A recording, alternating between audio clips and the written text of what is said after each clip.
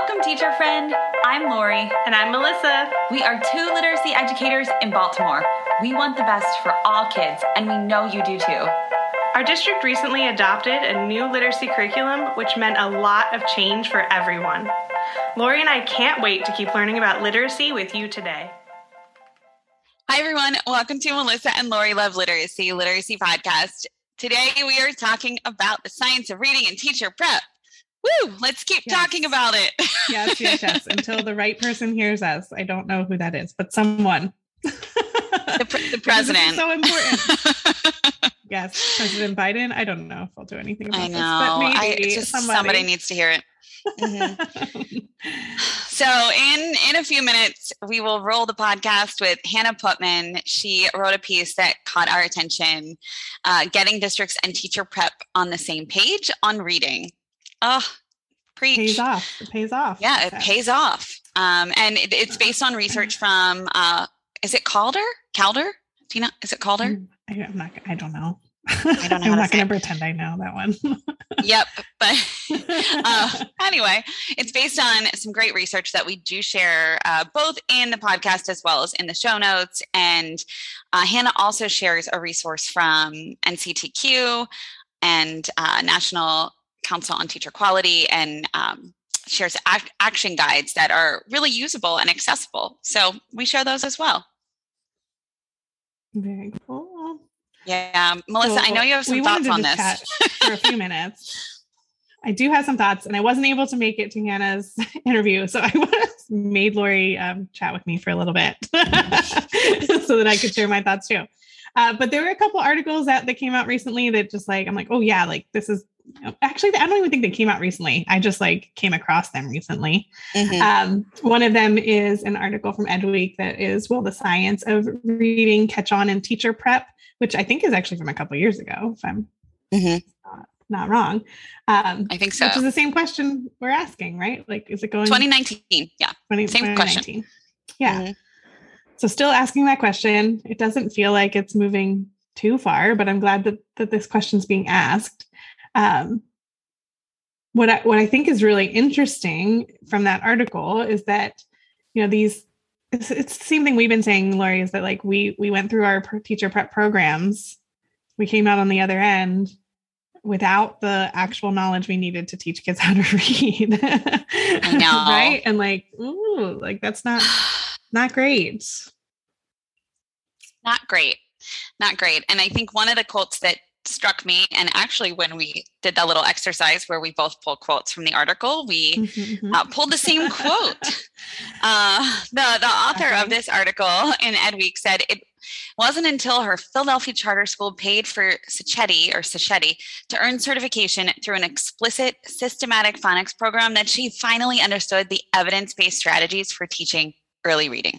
Yeah. And I feel like that's really been hitting home for me recently. In Baltimore, we started the letters training. We've had Mississippi on where they're doing it.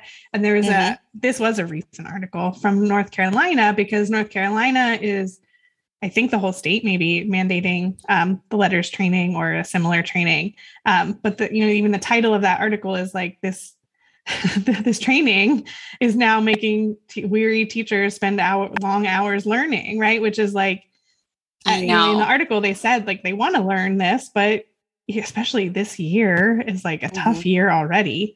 So on top of that, now you're asking me to learn even more. And my initial thought when I saw this article was why aren't we learning it when we are being trained to be a teacher? Why are we waiting until after, when teachers are teaching, to have them do this extra training when it does feel like a burden? It feels like extra, right? Yeah, totally.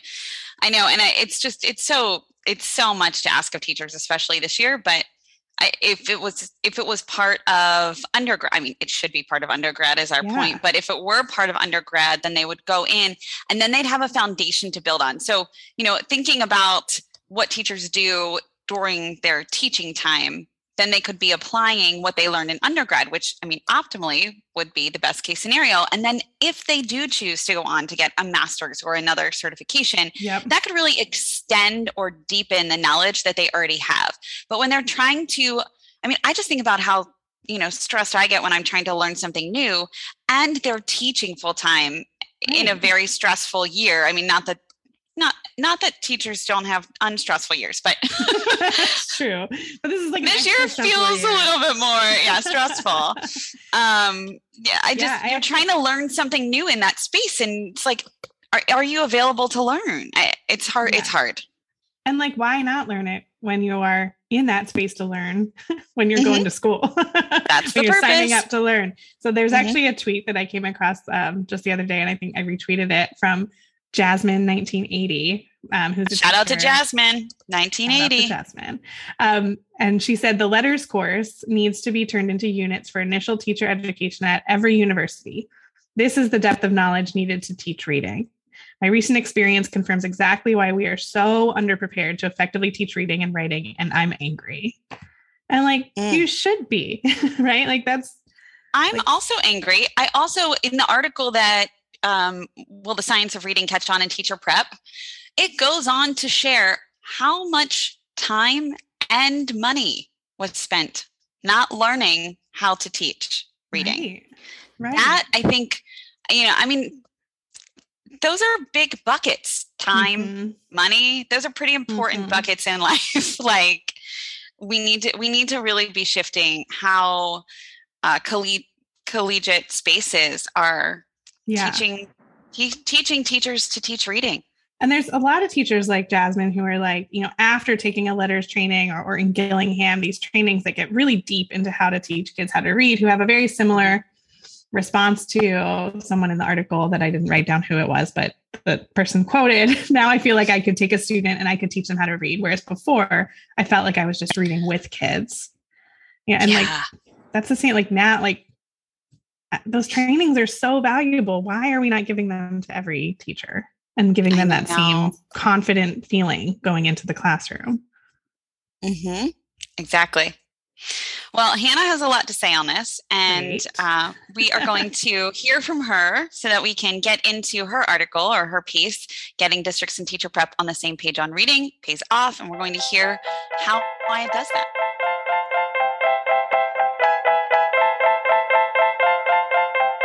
You wouldn't mind just by sharing a little bit about yourself and kind of what prompted you to write this piece. And I think this will be really authentic because we didn't do a pre-call, so I actually don't know anything about you other than your email signature and what I found when when we emailed back and forth. So Hannah, welcome to the podcast. Thank you so much. I'm delighted to be here. My name is Hannah Putman. I'm the Managing Director of Research at the National Council on Teacher Quality, which is a nonprofit driven by the mission that every child deserves access to effective teachers and every teacher deserves the opportunity to become effective. And we really look at the institutions that support teachers on this path. So we look at the preparation programs that teach people how to become teachers, the states and district policies that really affect people's day-to-day work, who can enter the profession, how much they get paid, how they're evaluated. And the blog post that I wrote was about a recent study coming out of the Calder Center, the Center for Analysis of Longitudinal Data in Education Research, which does fantastic work. And they had written this really interesting study looking at the intersection of two of these institutions. So looking at the relationship between what people, and especially special education elementary teachers, are learning in their preparation program about how to teach reading, and then what their districts are expecting them to teach their special education students. Yeah. And there's not as much research on special education teachers and students in general as we would like, but especially much of the research focuses on either teacher preparation or school district practices, but so little looks at the intersection. And what they found was that not only does what people learn in each of those places matter, but it's really the way that those different institutions work together that can either have the greatest benefit for students or can actually do harm if teachers aren't teaching research-based practices. That's really important. And thank you for calling out that research. I realize it's a pretty generous body of research. So I will link that in the show notes if anybody would like to go on and read that. I'll also link your piece. I'm just also going to name it right now. It came out on September 23rd, 2021, Getting Districts and Teacher Prep on the Same Page on Reading Pays Off. And you just did a little summary of that. And I'm curious about when you were writing this, who's your audience? Like, is your audience teachers? Is it leaders? Is it everyone in the educational field? I feel like sometimes I know, myself when I was a teacher back in the day, I didn't necessarily think of myself as someone who would be interested in, policy, which I feel like is where this really fits. But I do think that teachers are starting to rise up and be interested in policy because it does impact the classroom so much. So if you could just share a little bit about the audience, that'd be really awesome. Sure. So this blog came out in our Teacher Quality Bulletin, which is a monthly newsletter that we put out. And while the audience is largely geared toward policymakers at the state and district level, towards teacher preparation program leaders and faculty, we also really want to make this accessible to parents, to advocates, to teachers, especially. I was a teacher myself for a few years, quite a while back.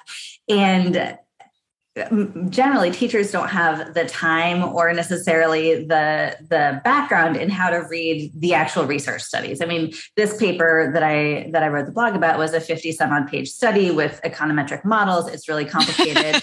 I don't know many teachers who are in the classroom today who have the time to read that kind of thing, right. Much as it might, help inform their practice. And so what we try to do with these blogs is really distill research down to the most salient points that we can capture in a page or so. And for teachers, I think this piece, knowing that not everybody is being taught the best way to teach reading, and not everybody's districts are expecting them to teach the best way to teach reading, is really helpful to know, because you spoke a bit to your experience before, and I've heard from so many other teachers that often they're just not taught what the research says is good reading practice. And they're never going to know that until they are taught the right way to teach. And so calling attention to that so that teachers can start to question their own practice, what they've been taught, is so important. And so while teachers are not necessarily our primary audience, I think it is a really great opportunity for them to get some insight into what researchers are saying that is just not accessible to them otherwise. Yeah, thank you. And this is very accessible. I will say I read it, and then, you had linked the research within, and I thought, oh, okay, I'll come back to that another day when I have a little bit more time to read 50 pages here. But thank you, Hannah, for summarizing it for us. I also want to note the graph that you included in your piece, and I'd love to talk a bit about that, because I think that is really, really important. It shares the literacy practices that are used in schools, and then it talks about the disconnection between how teacher prep programs are preparing teachers. So would you mind sharing a little bit about that? Sure. So what they did was the researchers surveyed the actual preparation programs. This is based in work in Washington State, and there are 13 preparation programs there that train aspiring special education teachers. And so they surveyed the leaders and faculty of those programs to find out what is it that they're teaching aspiring teachers about how to teach reading. And then they also surveyed the school district leaders of special education programs across the state, all the places that these aspiring teachers end up getting jobs, to find out what literacy practices are you emphasizing. And they had a few really interesting findings. First, they found that districts were not all emphasizing the practices that are considered evidence-based. So the ones that fit into what's known as the science of reading, the phonics, phonological awareness, fluency, comprehension, vocabulary. They found that when districts tended to do these practices, they tended to do all of them. They did what's called factor analysis to see which of these survey items kind of cluster together, and districts tended to do all of those or very few of them, which was very interesting. It's not like people were kind of picking and choosing. It was the districts clearly have kind of a school of thought of how they're teaching reading. That is so interesting. Like it's like an all or nothing approach.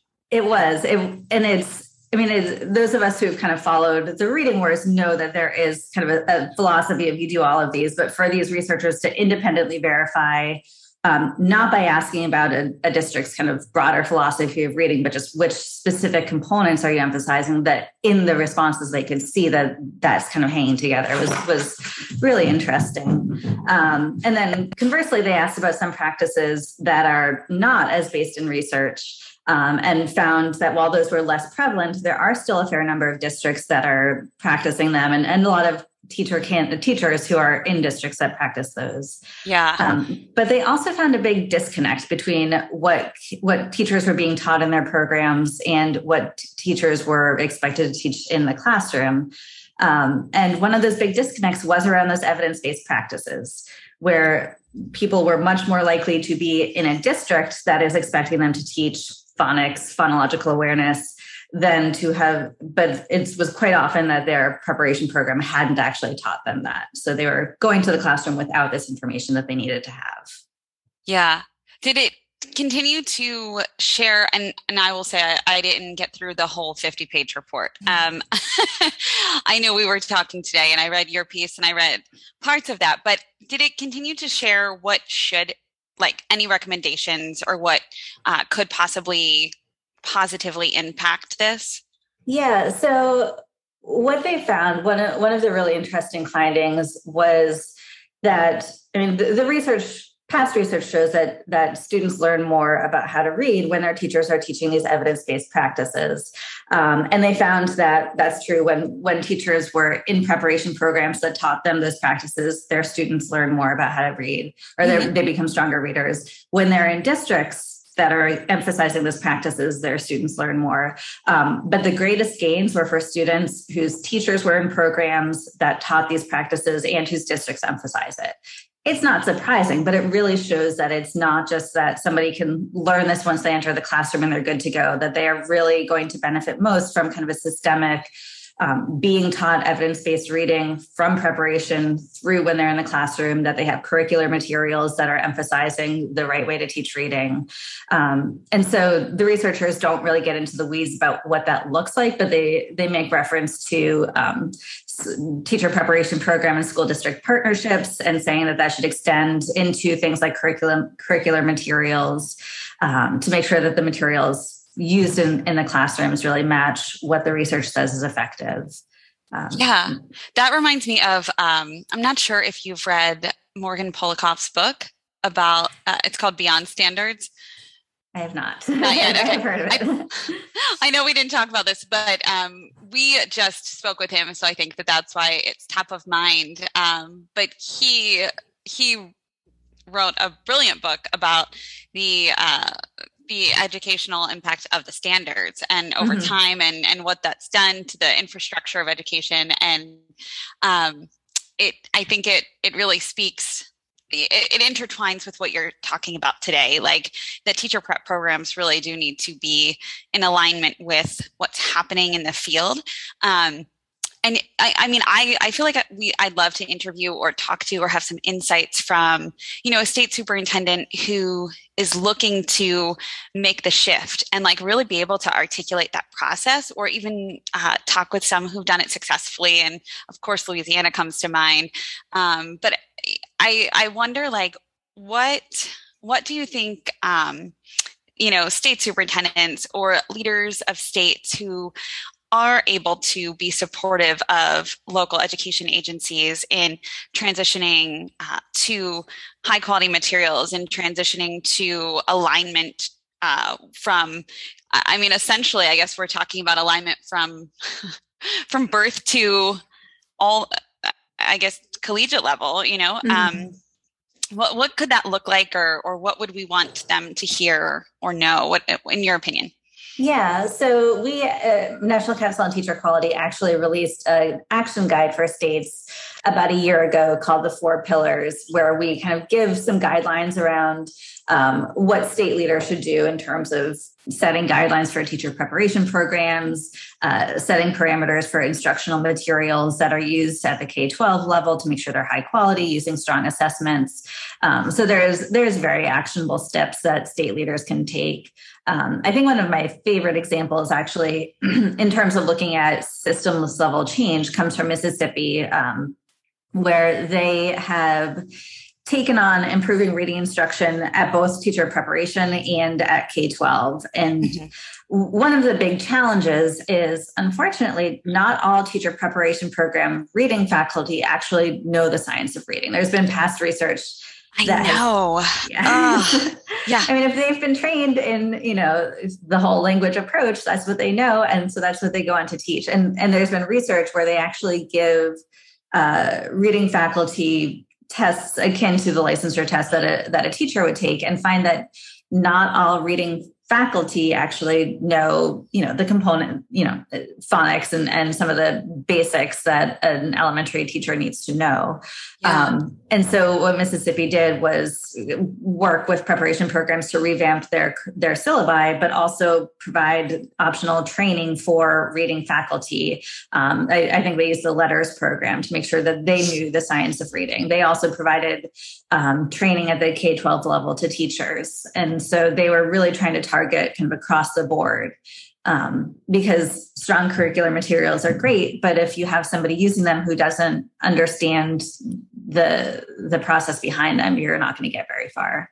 That's right. And if the person who taught the person who's using the materials doesn't understand, it's just such a domino effect. And I think that's why I appreciated your pieces, and the research that you highlighted within it, is that it's digging into the root cause and really asking the questions that we need to ask in order to get to the root of it. But I often think of this as like, it is not as easy as saying, okay, we're going to fix teacher prep programs and everything is just going to flow beautifully from there.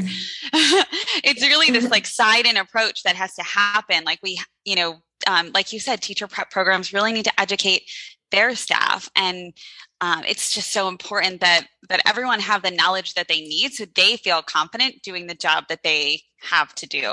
And that includes all kinds of teachers at the collegiate level, at the elementary level, at the middle and high school level, and what that looks like. It would be really exciting to think about this as like an overhaul of the educational system, the impetus for that overhaul. I feel like we're at a really important point in time in education right now.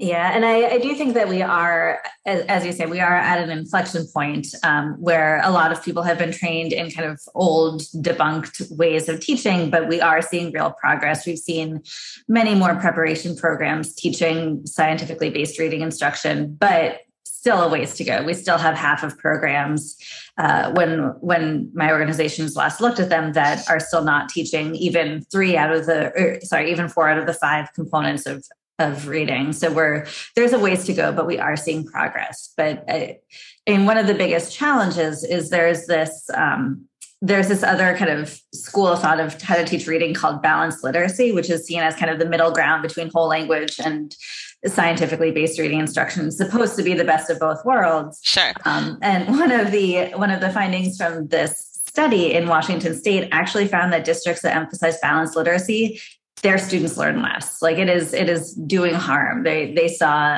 about 5% of a standard deviation less growth in reading for those students. So this idea that many teachers espouse to, many preparation program faculty teach of like, we're going to teach it all, and the more approaches, more methods is better, is not the case, and it's actually making it harder for students to learn to read.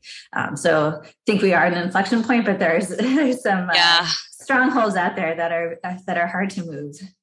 That's true. And could you just name what encompasses balanced literacy? And I think for listeners, it might be helpful to name things like I'm thinking about like workshop models and things like that are just that it's considered this balance scale approach versus going deep into phonics, going deep into knowledge building. I'd love to hear you talk a little bit about that. Sure. So I was trying to find a good definition of balanced literacy, and it was kind of all over the place. It's kind of, it seems like it's, in the eye of the beholder. So when people talk about scientifically based reading instruction or evidence-based reading, there are 5 core components that you're teaching: phonemic awareness, phonics, fluency, vocabulary comprehension, and not just that you're teaching each of these things in isolation. There's supposed to be a systemic, sequential kind of approach to teach all of these things. whole language, on the other hand, is more of this idea that students are just going to kind of absorb reading, which, I mean, honestly, like that's how my parents read to me a lot. I picked up on it easily. Like, I don't remember getting clear-cut phonics instruction. I remember just kind of picking up on how to read. And the idea is lots of kids can pick up on reading that way, but that's just not how it happens. And then can I make a quick note? There's a documentary coming out called The Truth About Reading. Have you heard of it? I have not. No. Okay, I'll send you the trailer after this. We interviewed their documentary team, and then they sent us the trailer when it came out. And to that point of what you just said, like, lots of kids learn that way. Some kids do learn that way, and you're right. But what the moment in the trailer that struck me and spoke to what you just mentioned is, and one of the experts that they interviewed said it would be like having a child listen to Mozart and playing Mozart for years and having the child listen to it, and then sitting the child at a piano and saying, okay, now you play. Like, that is what we're asking students to do. And while some may be able to strike some notes, many are unable to learn that way. So I just wanted to interject that, like, really tangible example for people listening. That is a great analogy. And research bears that out, that there are a portion of students who will just kind of pick up on reading. But the thing is, many students without this systemic explicit instruction will not.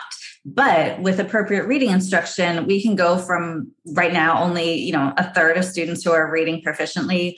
The reading gap can close substantially, that we can get down to fewer than 1 in 10 students not being able to read on grade level just by using appropriate instruction. So rather than relying on this approach that, works for some kids and is maybe fun because you read a lot of stories, that appropriate reading instructions really gets nearly every child on grade level so that every child can engage in reading on their own, which is the goal. And balanced literacy is supposed to be this blend of both. One of the features of it that people talk a lot about is the 3 cueing system, where if you don't know a word, there's supposed to be a few different strategies that you can try, including looking at the pictures around the word or guessing the word from context clues. And I was watching, you probably saw one of Emily Hanford's documentaries that came out a few months ago. She interviewed 2 students, one of whom had been taught scientifically based reading instruction, one of whom had been taught balanced literacy. And she asked the 2 kids, if you come to a word you don't know, what do you do? And one of the kids said, well, I sound it out. Like, I look at the letters, I figure out what sounds they make, and I sound out the word. And the other kid says, oh, I look at the pictures and I guess. That kid is not going to learn how to read. What does she do when she gets to a textbook that only has 1 picture on every page and it doesn't tell you all the words? So, which is literally the majority of books that you read in your life, or need to read. So these strategies, like, they are kind of coping mechanisms that end up replacing the hard work that students need to do to get to the point of being able to read fluently. Whereas instead, what you should be doing is learning how to sound out the words. That process kind of helps the words become almost like muscle memory. And so you don't, once you've seen the word a dozen times, you're not sounding it out every time. You know the word, but simply seeing the word and guessing what it is based on a picture, you're not making that muscle memory. And so this, by teaching these coping mechanisms, you're helping students avoid doing the hard work that actually makes them stronger readers. Yeah, the hard work that their brain needs to do. Like, it's like weightlifting, right? Their brain needs to have, do that work so that they can grow stronger. That's a really great way to put it. Thank you for that. We always ask our guests, and I did not preview this for you, but I have a feeling that you will be just fine. We always ask our guests to leave our listeners with a piece of advice. And so I'm curious if you could just think about teachers and leaders listening to this podcast and share with them a piece of advice that you'd like them to have after considering this piece that we just talked about and the research that holds it strong. Yeah. So when thinking about reading instruction, I think the greatest challenge for teachers is that many people just don't know what they don't know. I think when you go into the classroom, especially if you've been taught an approach that is, you've been taught it by your preparation program. You assume that they know what they're talking about. You may not realize that there's this whole other way of teaching reading that you've just never been introduced to. And it sounds like just so many teachers have that experience. So I would say, if as you're listening to this or doing other reading, if it seems like you are in that position of there is this whole way of teaching reading that you were just never taught, seek out the resources to help you learn how to do it, because for your students, that's what they need. They need strong reading instruction. They need teachers who know it. And it's not teachers' fault that they weren't taught it. It's a breakdown in the system. But it's never too late to learn what you don't know yet. I love that. Thank you, Hannah. And Hannah, thank you so much for joining me and for engaging in this conversation around this beautiful piece that you wrote. And we will link your piece. We'll link the research for anyone who has time to read it or who would like to learn more. And we'll also link that action guide that you mentioned. Thank you for that. Great. Thank you so much for having me and for all the great work that you're doing. This is really exciting. Yeah. Thank you so much. Have a good day, Hannah. Thank you. You too. Bye. Thank you so much for listening, literacy lovers. Be sure to visit our website to subscribe to our newsletter and podcast. It's literacypodcast.com. Yep. And don't forget to follow us on Instagram, Twitter, and Facebook. Most of them are at Literacy Podcast. Yes. And please, please, please reach out to us. Melissa, what's our email address? Melissa and Lori at literacypodcast.com is our email address. And we love getting emails from you all. And Lori and I really read them. Yeah, and we really respond. We love when you all reach out and we get to have conversations with you. So please email us. Let us know what you're thinking, what you're thinking about literacy, what you're thinking about ideas for us to podcast about. Yes, ideas for podcasting, anything. We love to hear from you, what you liked, what you want. Yeah, we're here for you. Mostly y'all are asking questions, which is great. Yes. We don't mind that either. Yes. We're so glad you're here to learn with us. Thank you, everybody.